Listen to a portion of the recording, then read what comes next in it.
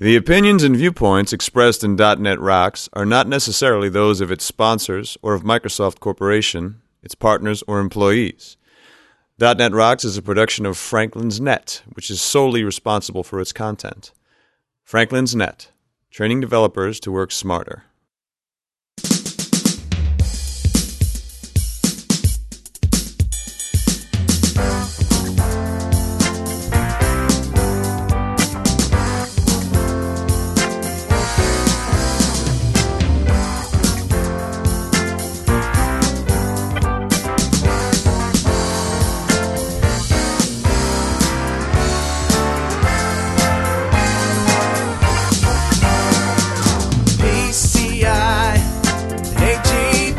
Hey, Rockheads! Get your Xbox 360 off the floor and listen up. It's time for another stellar episode of .NET Rocks, the internet audio talk show for .NET developers with Carl Franklin and Richard Campbell. This is Lawrence Ryan here to announce show number 157 with guest David Smith, recorded live Friday, December 16, 2005. .NET Rocks is brought to you by Franklin's Net, training developers to work smarter. And now offering the Visual Basic 2005 Masterclass in New London, Connecticut, January 23rd through the 27th. Online at www.franklins.net. And by Data Dynamics, makers of ActiveReports.net. Simple, powerful, and cost-effective reporting for Windows Forms and ASP.NET web applications. Online at www.datadynamics.com. Support is also provided by Code Magazine, the leading independent magazine for .NET developers. Online at www.code-magazine.com. And now, the man who believes the world's problems can be solved by installing the Microsoft Loopback adapter, Carl Franklin.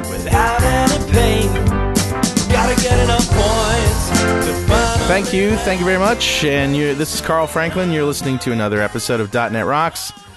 And hard to believe, but we're 7 shows past the Richard goes away point, and he's still here. What's up with that, Richard? Well, I'm just thinking, boy, that go away point was San Diego on the road trip, and that seems like a really long time ago. It really does. I mean, when we were on the road trip, we were doing a new show every night, and it takes a while to do 7 shows otherwise. But how you doing? I'm good. I'm finally in the Christmas mood. You know, the road trips are behind us. The franticness of the year is over. We get a little bit of time to spend with our families and then dive into 2006. Yeah. You got any outrageous Christmas plans, or are you going to stay home? Oh, you know me. The whole idea of a great Christmas for me is just being home. Enough travel during the year. Now's the time to relax. I heard that. Same here.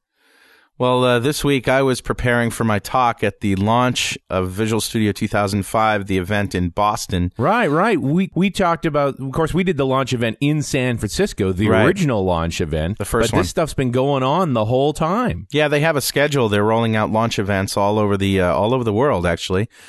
And I heard that Forte did one in Turkey. Did you see that?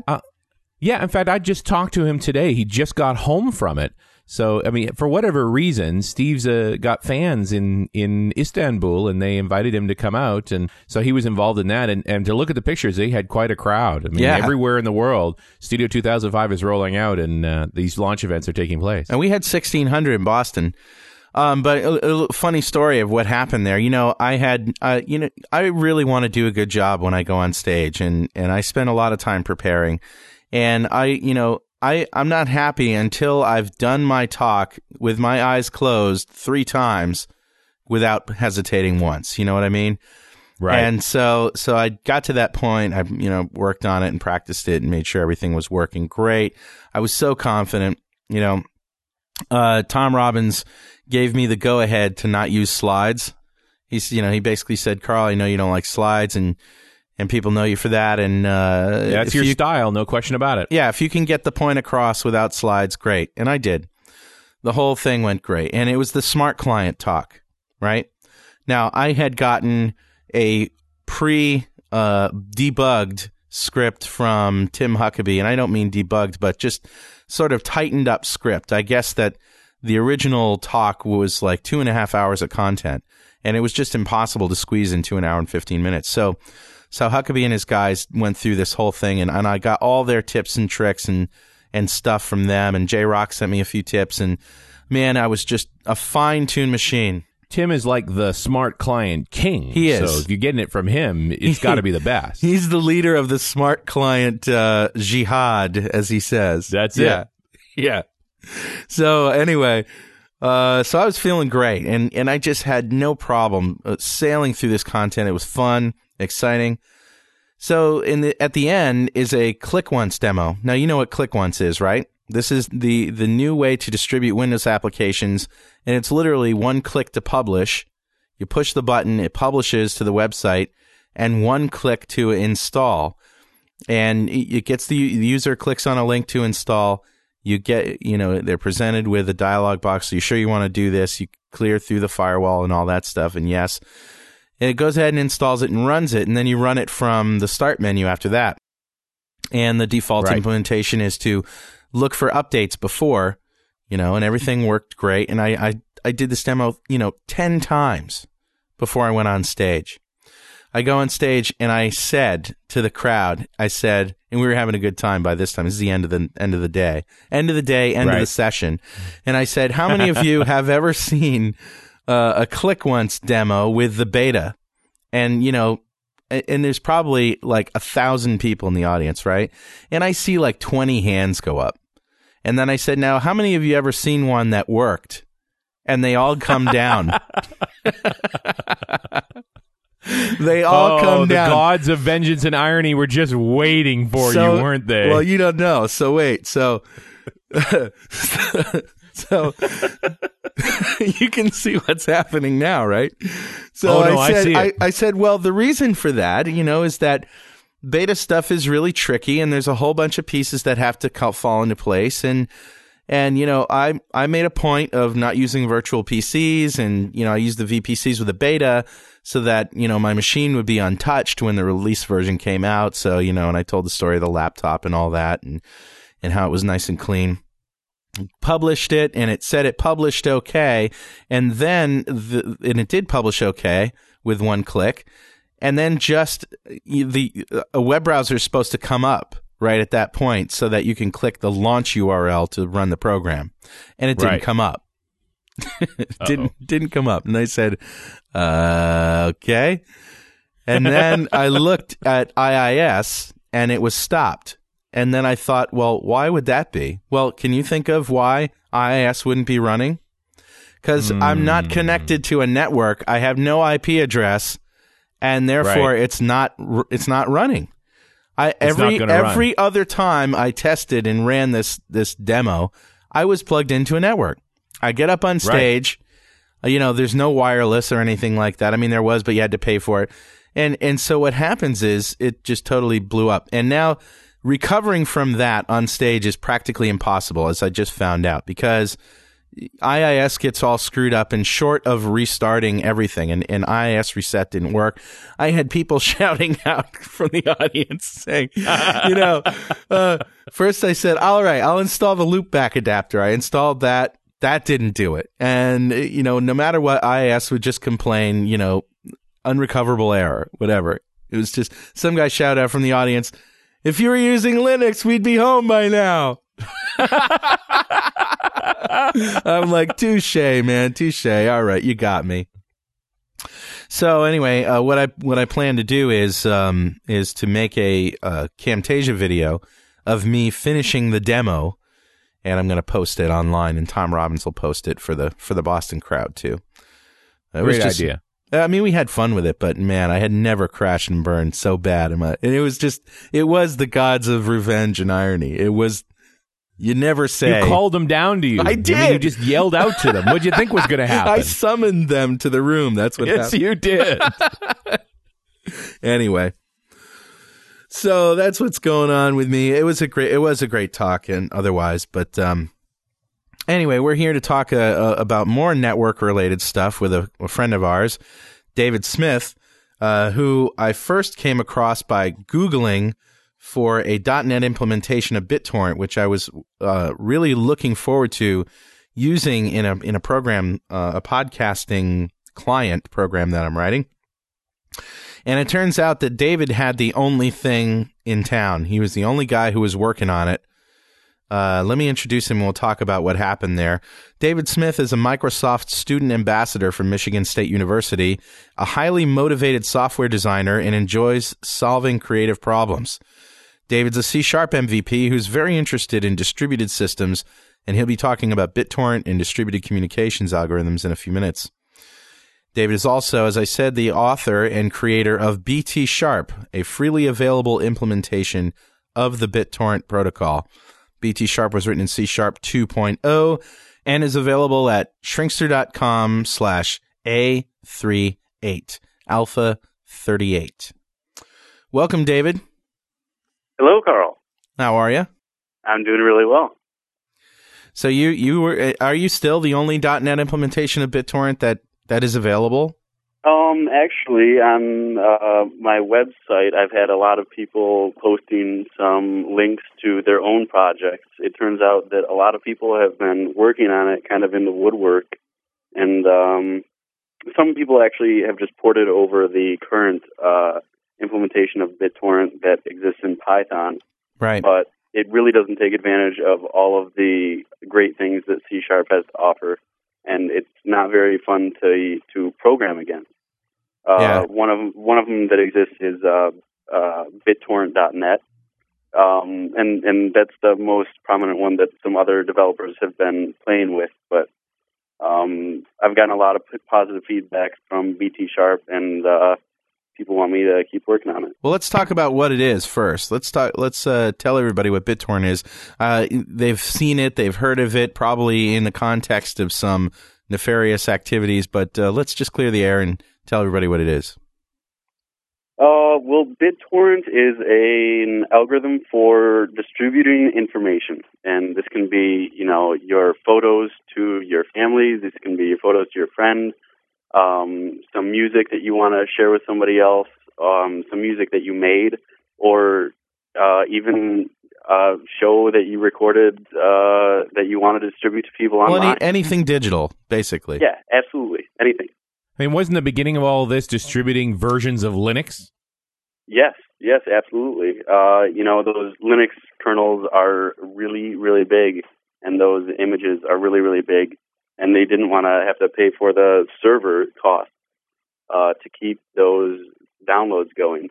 So they thought that they would kind of push that burden off to the client, and they could have each person who's downloading the file help to share that same file. Now, David, there's been a lot of peer-to-peer programs out there, especially, you heard of Kazaa, Napster did a similar thing, right? And some of those, LimeWire and some of those programs, there's a lot of programs out there that people use to share, and, let's face it, I mean, they're sharing copyrighted material, movies, MP3s.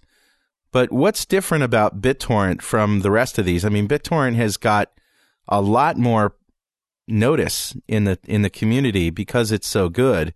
What makes it different than all these Nutella things and all these other peer-to-peer protocols? I think it really has a lot to do with the use base. So the people that are using Kazaa and LimeWire, I mean, you get some of those programs because you want to download music. And right. BitTorrent has always been a much more open program from the start. It's had a much more open audience, and the majority of people that have been using BitTorrent have been using it for legitimate causes and good reasons. So BitTorrent has just got a better reputation. Okay, now, hold on now, because from where I sit, BitTorrent has a pretty bad reputation because it's being used not exclusively, but extensively to shuttle around like complete copies of DVDs and movies and all this stuff. And the BitTorrent traffic that you see that, by the way, makes up the number one use of bandwidth on the internet, surpassing email, isn't because they're passing around legitimate copies of Linux. Right? Yeah, absolutely. The inventor of BitTorrent, Bram Cohen, actually has been publicizing the fact that in his website he will not allow pirated material to be searched for. And it really takes a public voice to kind of stand up and say, we don't want this technology to be used in order to abuse copyright. And and it takes responsibility, and it takes responsible people. Right. And I'll be the first to stand up for it. I mean, I'm a content producer. Now it is in my best interest to get my content distributed as widely as possible for free, but that's not the model that a lot of people have been using.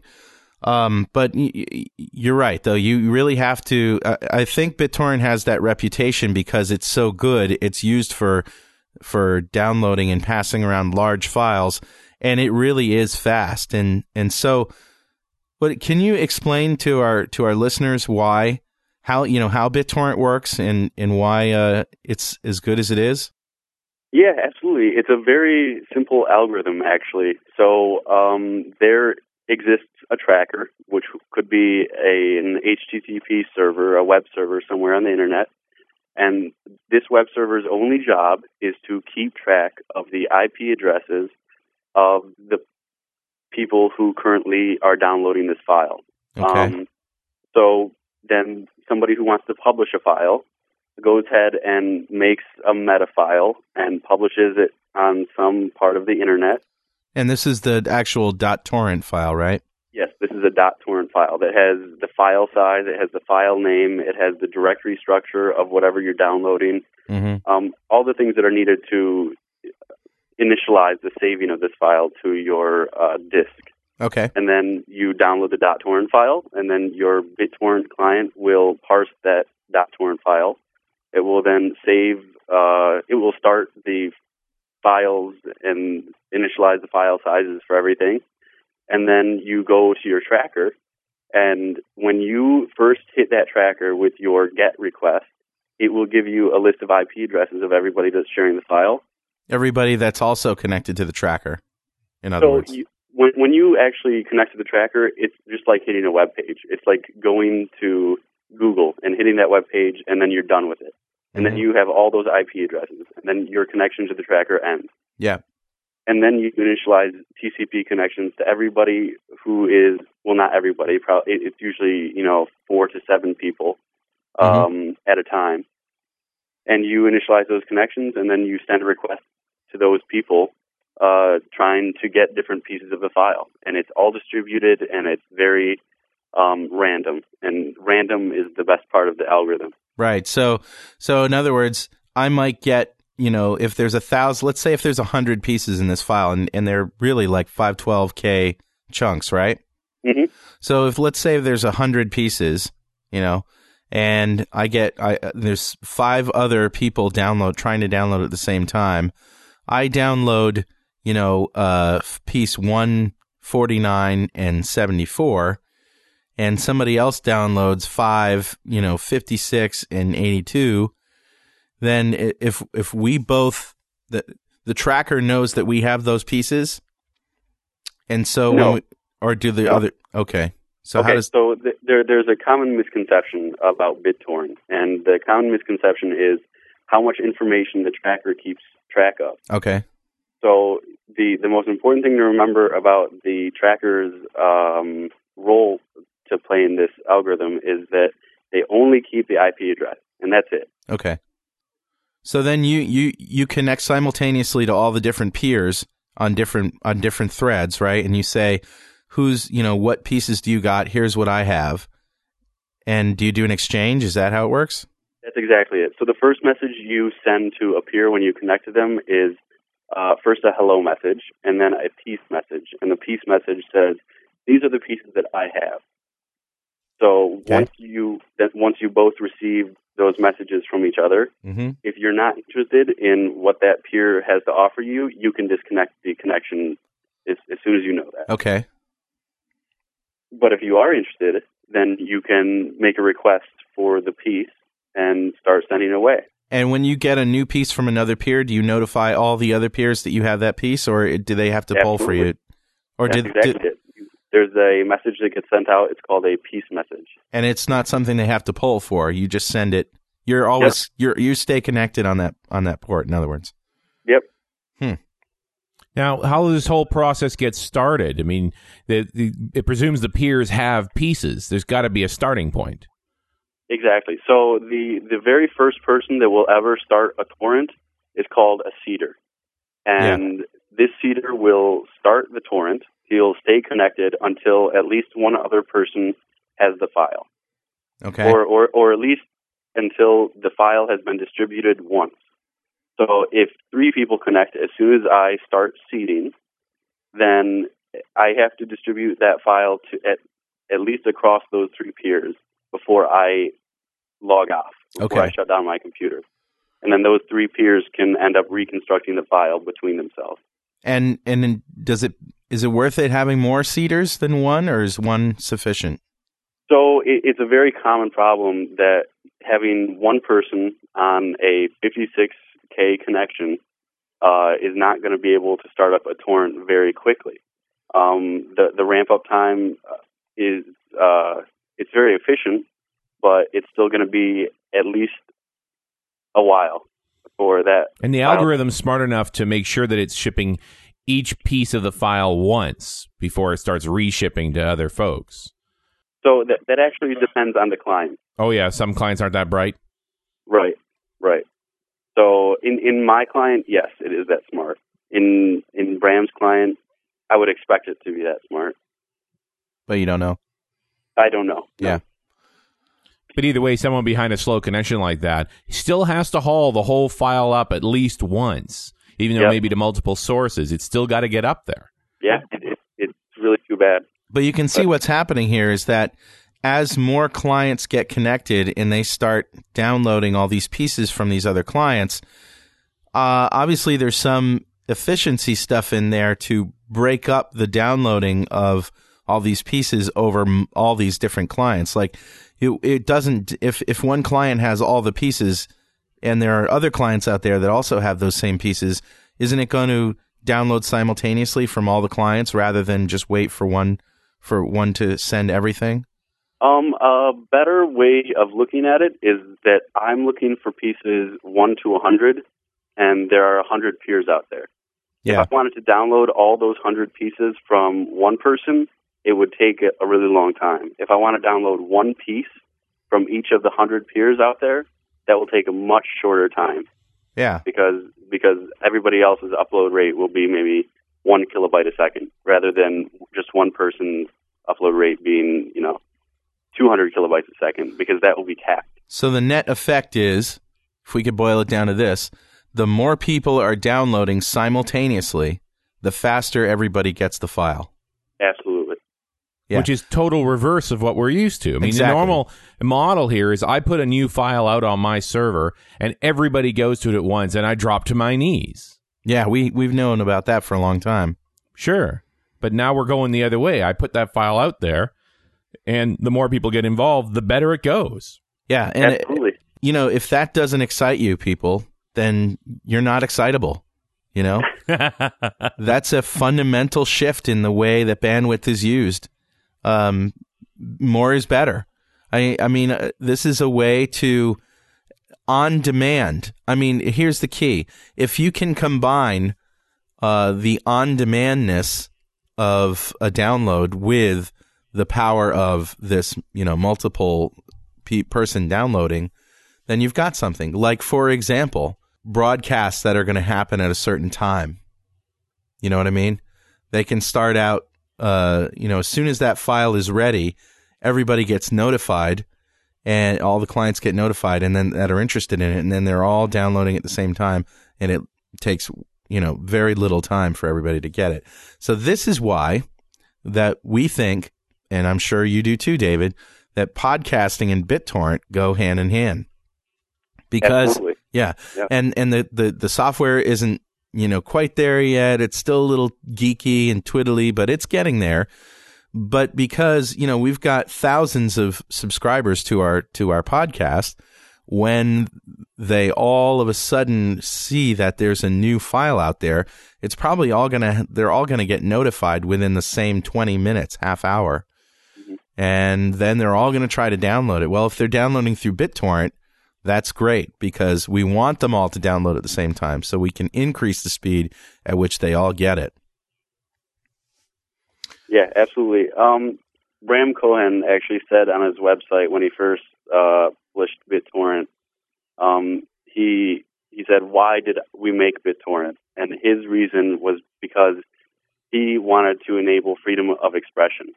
And I couldn't say it better myself. Like, when I read that, I was like, yeah, that's exactly perfect. Because what BitTorrent does is allow for people to publish files to as many people as they'd like to. However many people want to download the file, they can download it without paying for server costs, without having to know anything about, the internet or how to set up a server. And it's just perfect for freedom and freedom of information. Podcasting. Yeah, it's freedom of information. Well, a key technological issue here is recognition that in broadband, at least, your download speed and your upload speed are totally independent of each other. Right. So while you're downloading this file, you are able to upload it without impacting your download.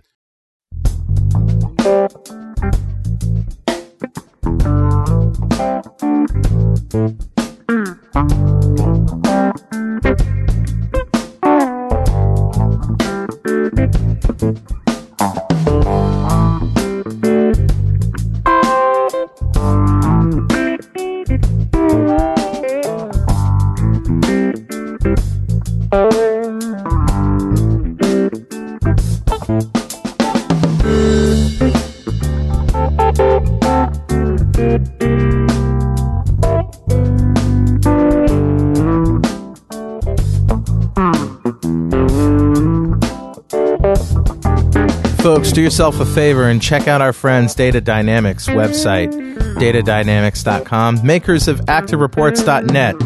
Simple, powerful, and cost-effective reporting for Windows Forms and ASP.NET. Very nice stuff. You compile the reports right into your application, ship them with your assemblies. Has all the great features you come to expect in a reporting engine. And you can use ActiveX controls right in the reports, too. So, great stuff.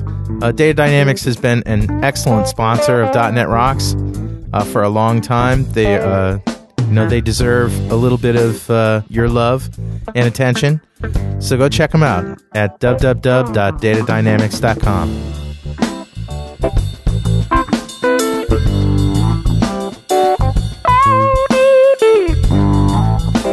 Yeah, now there is, when you say without knowledge of how to set up things, I mean, today, in order to set up BitTorrent correctly, you have to not only be you have to be a full peer. In other words, you have to receive bits, but you also have to serve them up to other clients. And in order to do that, you have to have an open port. And a lot of people are behind NAT routers. A lot of people are behind firewalls. The software firewalls have really taken care of a lot of this because they'll actually come up and alert you and say, hey, this program wants you to unblock this port, and you can just with a click of a button do it, which I really think is great, by the way. But the NAT router issue is a totally different thing. That's a piece of hardware that typically you have to log into with a web browser, to a 192, 168 number and configure, and every single one of them is different. That's not something that most people will do, right? Right. So there is a solution to this, and it's called Universal Plug and Play. And most of the routers that are out there, whether it's Linksys or D-Link or, any of the home routers, support UPnP.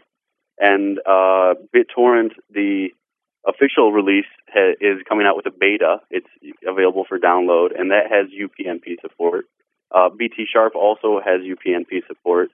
I believe Azuria's has UPnP support. Azuria's is another BitTorrent client. Right.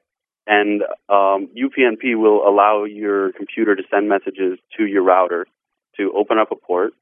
And then when you want to shut off your BitTorrent client, it will send those same messages to the router to close the port.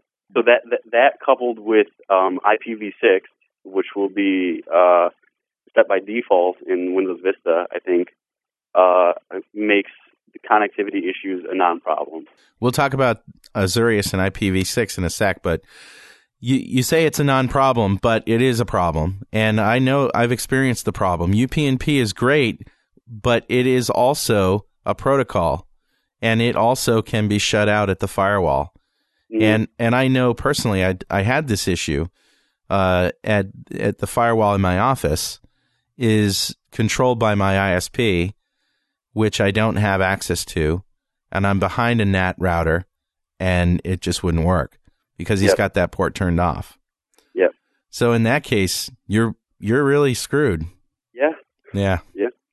You notice that most of the folks that you're using BitTorrent right now are pretty technical folks and can probably fight their way through this. If we're going to get the masses using BitTorrent, we've got to make this stuff easier, and they're more likely to be able to make that work. It's just a recognition that anybody who's got a professionally administered firewall, or more relevantly, something they can't control directly, are probably going to hit the wall on this. Yeah. They're not going to be able to get around it. Yeah, it's much. I will say that it's much easier to use BitTorrent at home on your cable modem or DSL than it is, inside the corporate firewall, which is, probably a good thing anyway, right?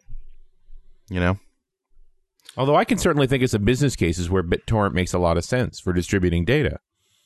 Yes, for example, MSDN Online, when new versions of Visual Studio and stuff come out, how cool would it be to be able to hook up, Azurius to a torrent and just say, here, download this. We're talking a huge speed increase. I don't know how many other MSDN Universal subscribers there are out there, but when Visual Studio 2005 was available for download on MSDN, I was getting download rates of 20 kilobytes a second or something. Yeah. From Microsoft servers. They got buried. Yeah, it was really too bad, and so it would be a perfect use case for a distributed transfer implementation. Yeah. So you go ahead, and I know what you're going to say. So Microsoft is actually working on a distributed algorithm for that, and it's called Avalanche. Yes, tell us about this. Avalanche is basically BitTorrent. It was inspired by BitTorrent, and they've taken a lot of leads from BitTorrent, and they're basically looking to improve on BitTorrent by integrating things like network coding into their algorithm. And network coding is a type of byte coding algorithm for sending more information over the wire. So instead of just sending one piece over the wire to a peer, you would be sending an XOR of piece 1 and piece 2, and then suppose that other peer that received that XOR of piece 1 and 2 receives piece 1 from another peer, they can decipher piece 2.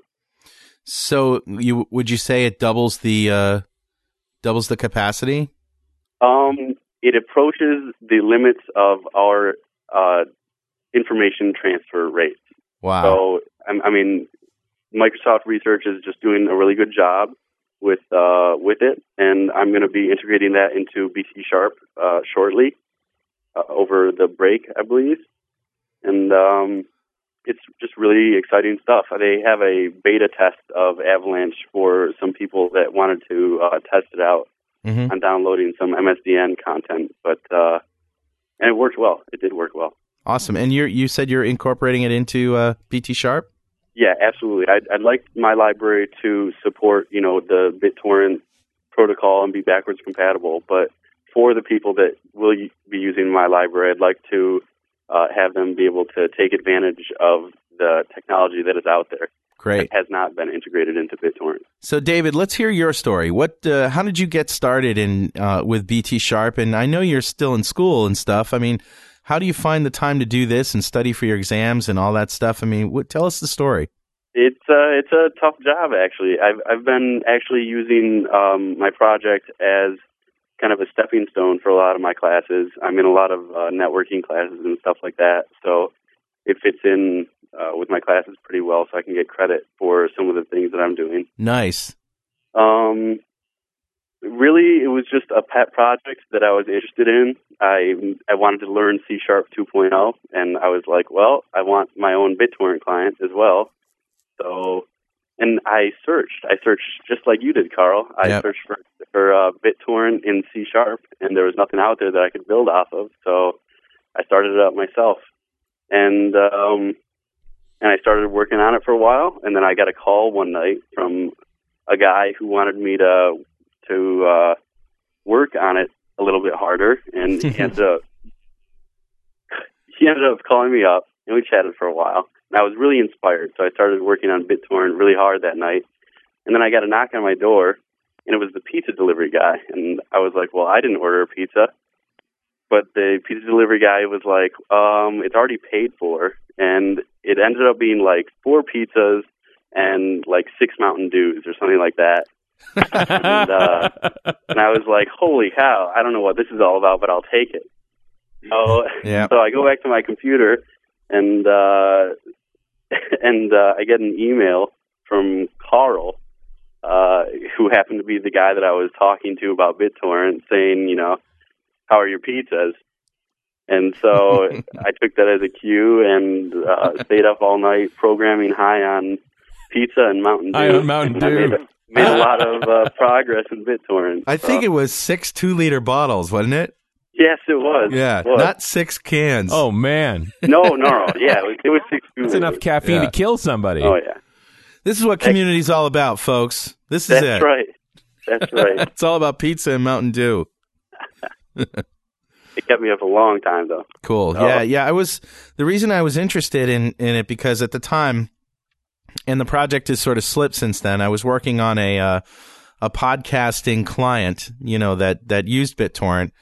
Obviously, we jumped on that all early because, even with the bandwidth that we have thousands of subscribers, and when they all start downloading on Monday morning via HTTP, we're maxed out. And the net result is that it gets really slow for the whole day. And anybody who's trying to download anything, it's really slow. So it's not unlike the problem Microsoft's having on a smaller scale. So we decided to make BitTorrent feeds, and we were pretty, insistent that we're only going to put out BitTorrent feeds at the beginning, and we're going to educate our listeners on how to use it. So we made a video of how to configure Azurius for podcasting. And that's at shrinkster.com/A39, which will take you to pwop.com/clients.aspx. And basically it shows you how to configure Azurius, which is the BitTorrent client of choice.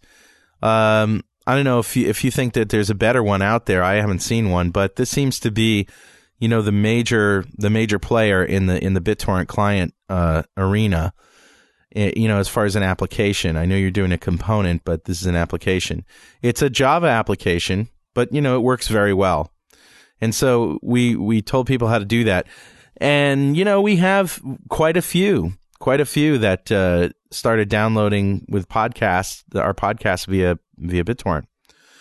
And then iTunes came around, and they saw our feeds, and they put them in our database, not knowing that they were feeds to torrent files.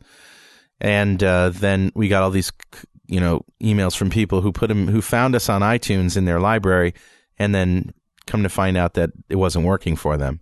So we decided eventually to make HTTP feeds for iTunes, but limited to one show. And that's where we are today, although we're not in iTunes. But we have instructions for how to add our feeds to iTunes on our page now. But that's our story. So this back to your story here about getting credit and stuff. How long have you been working on this project? It seems like it's been at least a year and a half now? Yeah, I would say so. It's been a year and a half on and off, really, just because I've had other stuff to work on. But there have been contributions from other people sometimes, and there have been some bug reports too that I try to handle quickly. Yeah. But yeah, I just actually finished up my second to last semester of college at Michigan State, so I will have some time to work on it in the upcoming weeks, and hopefully we'll be able to see a great component that people can drop into their Visual Studio clients just with a click and a drag. And by the way, David, I don't know if you know this, but I'll be resuming work on Popcatcher and getting that going with your library and all of the great features that it supports. And as another thing that we've recently announced, and I think this is going to help us out, because we noticed that there's a lot more leechers than there are full peers out there when I look at the list. And that means that there's a lot of people who don't have their firewalls open, so they're just downloading. They're not sharing. They're not uploading. Mm-hmm.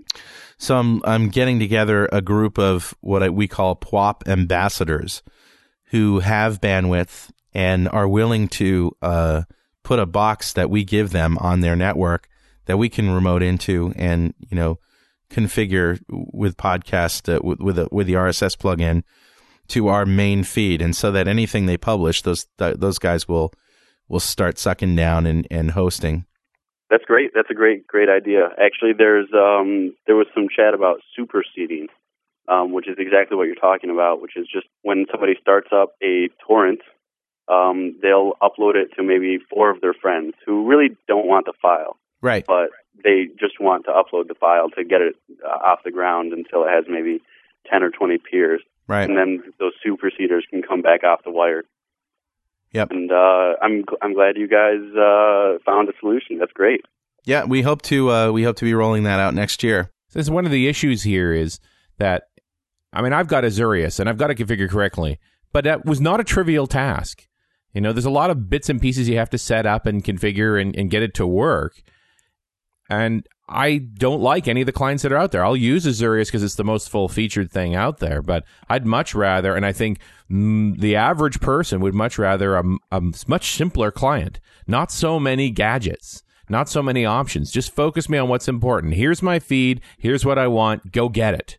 Right. And that's that. So I'm still waiting for a great podcasting client. I haven't seen one yet. No, you will soon, my friend. You will. And of course, iTunes was really the first to take that, podcasting mainstream, but they're not using BitTorrent. And Microsoft, I guess, has got some tricks up their sleeve, although I don't really know what. Well, okay, I know what, but I can't say or I'd have to be killed. But yeah, they got some things coming down the pike too. They're not sleeping on it. Let's put it that way. Yeah. When the new version of iTunes came out, I was actually interning at Microsoft, and one of the first things I did was email them and say, the first person who embraces publishing will be the winner in this game. And it's not about subscribing to content anymore. It's about publishing, right, and making that available to people and allowing people to express themselves. So we need a one-click for podcasting. Yeah, for publishing your content, for publishing, getting it out there. Yep. And there is there's currently a browser out there. I saw it on Google News that was integrating publishing into the web browser itself. And wow. I just think, and that's exactly the right direction that needs to be taken. And whether Apple gets there first, or Microsoft, or some other startup company, they're really going to be the winners in this game. And whoever does it will have my vote. I don't care who it is. Yeah.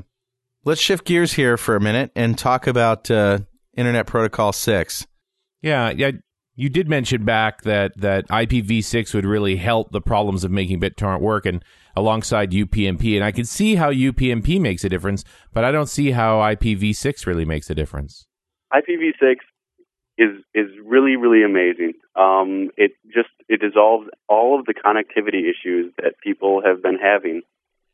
It's even got backwards Now, what do you mean by that? Connectivity issues? Okay. So IPv6 uses, I think, 128 bits in order to designate some unique identity on the network. As the IP address, in other words. Right, as the IP address. So 128 bits, it's been said that it's more than all the grains of sand in the world, or Right. all the grains of sand in the universe, something like that. Yeah, it's ridiculous. And it's great. It means that our ISPs will be offering us as many IP addresses as we want. And if your ISP does not offer you as many IP addresses as you want, there will be somebody who will. And you'll go switch your service to them or Right. something like that. So it's really only a matter of time until we get to that point. And then for all the people that are currently on IPv4 machines behind NATs or something like that, Microsoft has a technology called Torado, or Torito, one of those. You can go Google it, and that allows you to tunnel your IPv4 address through an IPv6 address,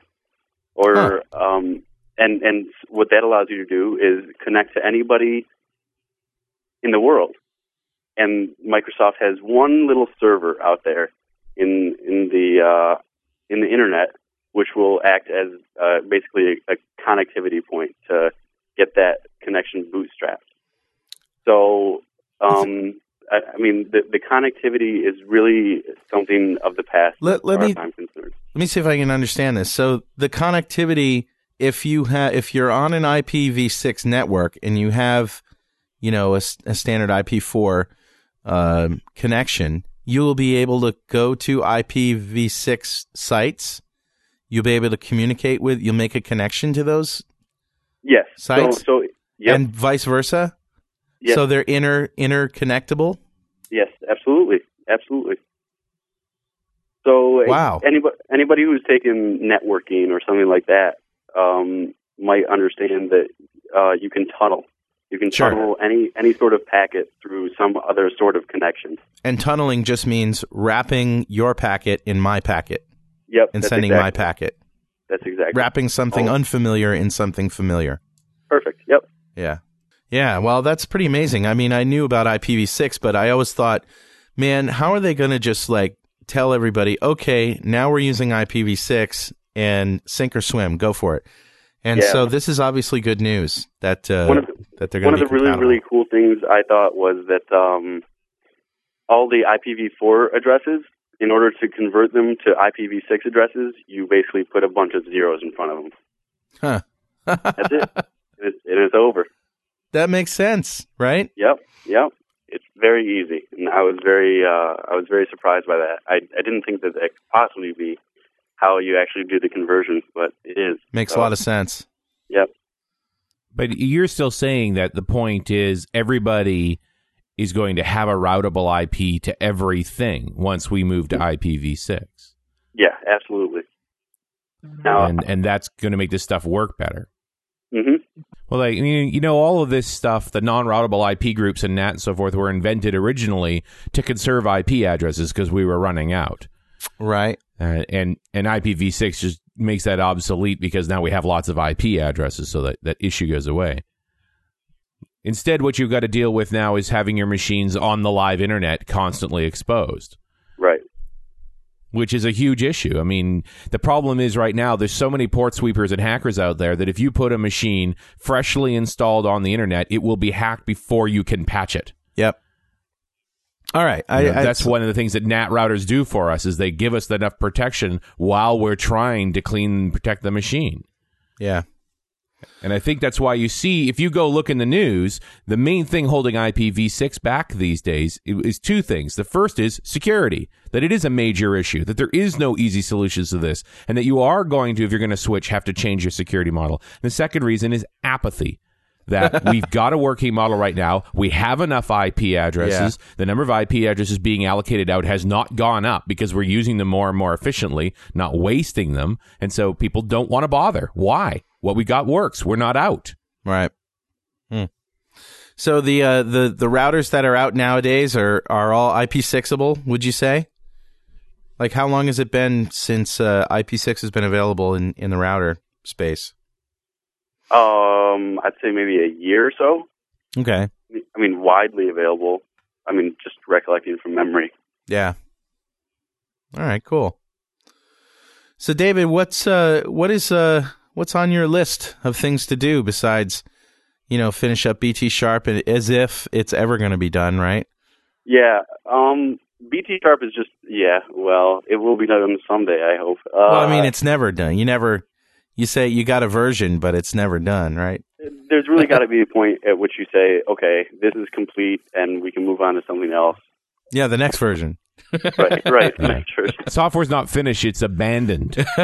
Like children. Something that's on my list of things to do is something called K-Publish. Just have a smart client or something like that would be your gateway to publishing your emotions or your feelings or, pictures, music, everything that you could possibly want to publish to the internet. Just with click and a drag or a right click and you just say publish and it will be there. I know there was a video about the Google Grid a long time ago, and it's called Epic, I think, something like that. And it talked about just publish your information to the Google Grid. And, we're getting to that point where we should be able to publish something to a list of people that we want to publish it to. My computer should know my mom and my dad's email address, and I should be able to right-click and publish something and then select them from a list and have them get that piece of content. Yeah. That should be a no-brainer. And it's just not that way yet, and it should be. Have you seen Folder Share? No. Oh, you got to check this out, man. Folder Share is a way that you can get one or more people in a group sharing a folder, and you put a folder. And I had this idea. I swear to God, I had this idea. And Hanselman showed this to me like a couple of weeks ago, and I could have killed him. I'm like, I had this idea. So it's par for the course for me, man. I see so many of my ideas implemented, and I was like, if I only had time and effort. Well, anyway, so if you basically set up this, you make a folder, and then you basically sync it up with somebody else on the internet, and whatever you put in there, they get. And you can get a whole bunch of people sharing the folder, and it's basically you drop something in there, and it just shows up in everybody else's folder too. So this is a pretty cool idea. My version of this was going to be called Wormhole. But yeah, foldershare.com, I think, is the company. And I think Microsoft bought them recently. Didn't they, Richard? Yeah. Microsoft has bought them. Yeah. Oh, that's good. Isn't that sweet? That is good. Very sweet. Now they get to plug Avalanche into that, and it's insane. Yeah, they've got it. That's great. So it's a crazy time we live in, but it sure is awesome. Well, David, you got any tools in your tool set or little pieces of software or utilities that you use all the time that you'd like to tell us about? Something I really use all the time, the .NET Reflector. Yeah. I use that all the time, and nobody knows about it when I talk to them. Really? Yeah. Well, here at Michigan State, we all learn C++, not C# or Java. So, but yeah. Reflector rocks. It's a tool I can't live without when I'm developing. Yeah, honestly, it's great. Other than that, anybody who hasn't tried Visual Studio 2005, jump on the train because it's beautiful. Yeah. And I don't know. That's about it. Got any last-minute words of wisdom you want to impart on the listeners? Say anything at all? Say anything at all? Anything at all. Michigan State is awesome. Honestly, developers out there, there are way too many cool things to quit developing and just keep going.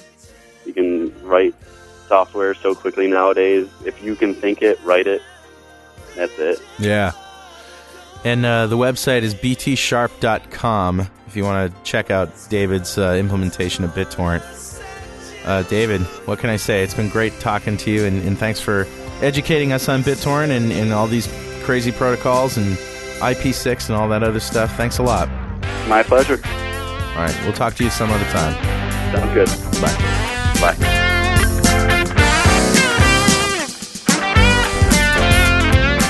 .NET Rocks can be found online at www.dotnetrocks.com and at msdn.microsoft.com/dotnetrocks. .NET Rocks is edited each week by Jeff Maciolik, that's me, and Carl Franklin, who is also executive producer. All music heard on .NET Rocks, including Toy Boy, the theme song, is created and produced by Carl Franklin and Franklin Brothers Band. Carl never sleeps. .NET Rocks is produced for Franklin's Net by Plop Productions, providing professional audio and podcasting services online at www.pwop.com. Plop, it's time to get your impact back. Yes, I'm a toy boy.